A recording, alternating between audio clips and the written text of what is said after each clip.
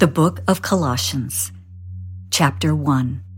Paul, an apostle of Jesus Christ by the will of God, and Timothy our brother, to the saints and faithful brethren in Christ who are in Colossae, grace to you and peace from God our Father and the Lord Jesus Christ.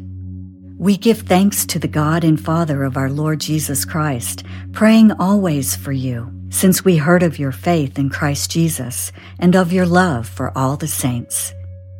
Because of the hope which is laid up for you in heaven, of which you heard before in the word of the truth of the gospel, which has come to you, as it has also in all the world, and is bringing forth fruit, as it is also among you since the day you heard and knew the grace of God in truth. As you also learned from Epaphras, our dear fellow servant, who is a faithful minister of Christ on your behalf, who also declared to us your love in the Spirit. For this reason we also, since the day we heard it, do not cease to pray for you and to ask that you may be filled with the knowledge of His will in all wisdom and spiritual understanding, that you may walk worthy of the Lord, fully pleasing Him, being fruitful in every good work and increasing in the knowledge of God, strengthened with all might according to His glorious power, for all patience and long-suffering with joy, giving thanks to the Father who has qualified us to be partakers of the inheritance of the saints in the light. He has delivered us from the power of darkness and conveyed us into the kingdom of the Son of His love,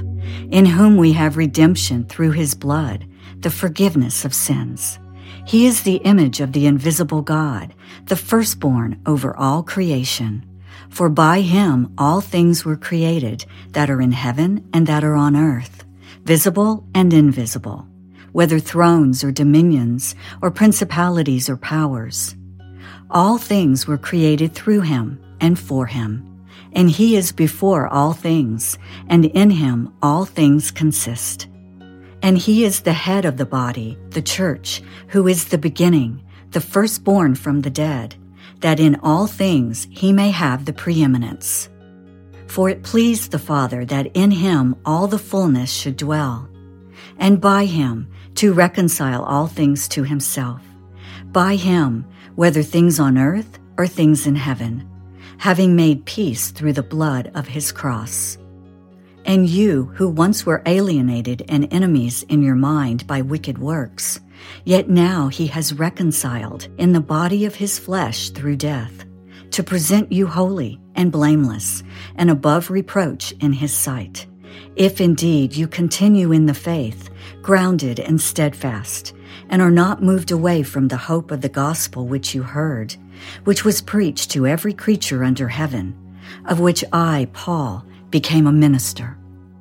I now rejoice in my sufferings for you and fill up in my flesh what is lacking in the afflictions of Christ, for the sake of His body, which is the church, of which I became a minister according to the stewardship from God, which was given to me for you, to fulfill the word of God, the mystery which has been hidden from ages and from generations, but now has been revealed to His saints. To them God willed to make known what are the riches of the glory of this mystery among the Gentiles, which is Christ in you, the hope of glory. Him we preach, warning every man and teaching every man in all wisdom, that we may present every man perfect in Christ Jesus. To this end I also labor, striving according to His working, which works in me mightily.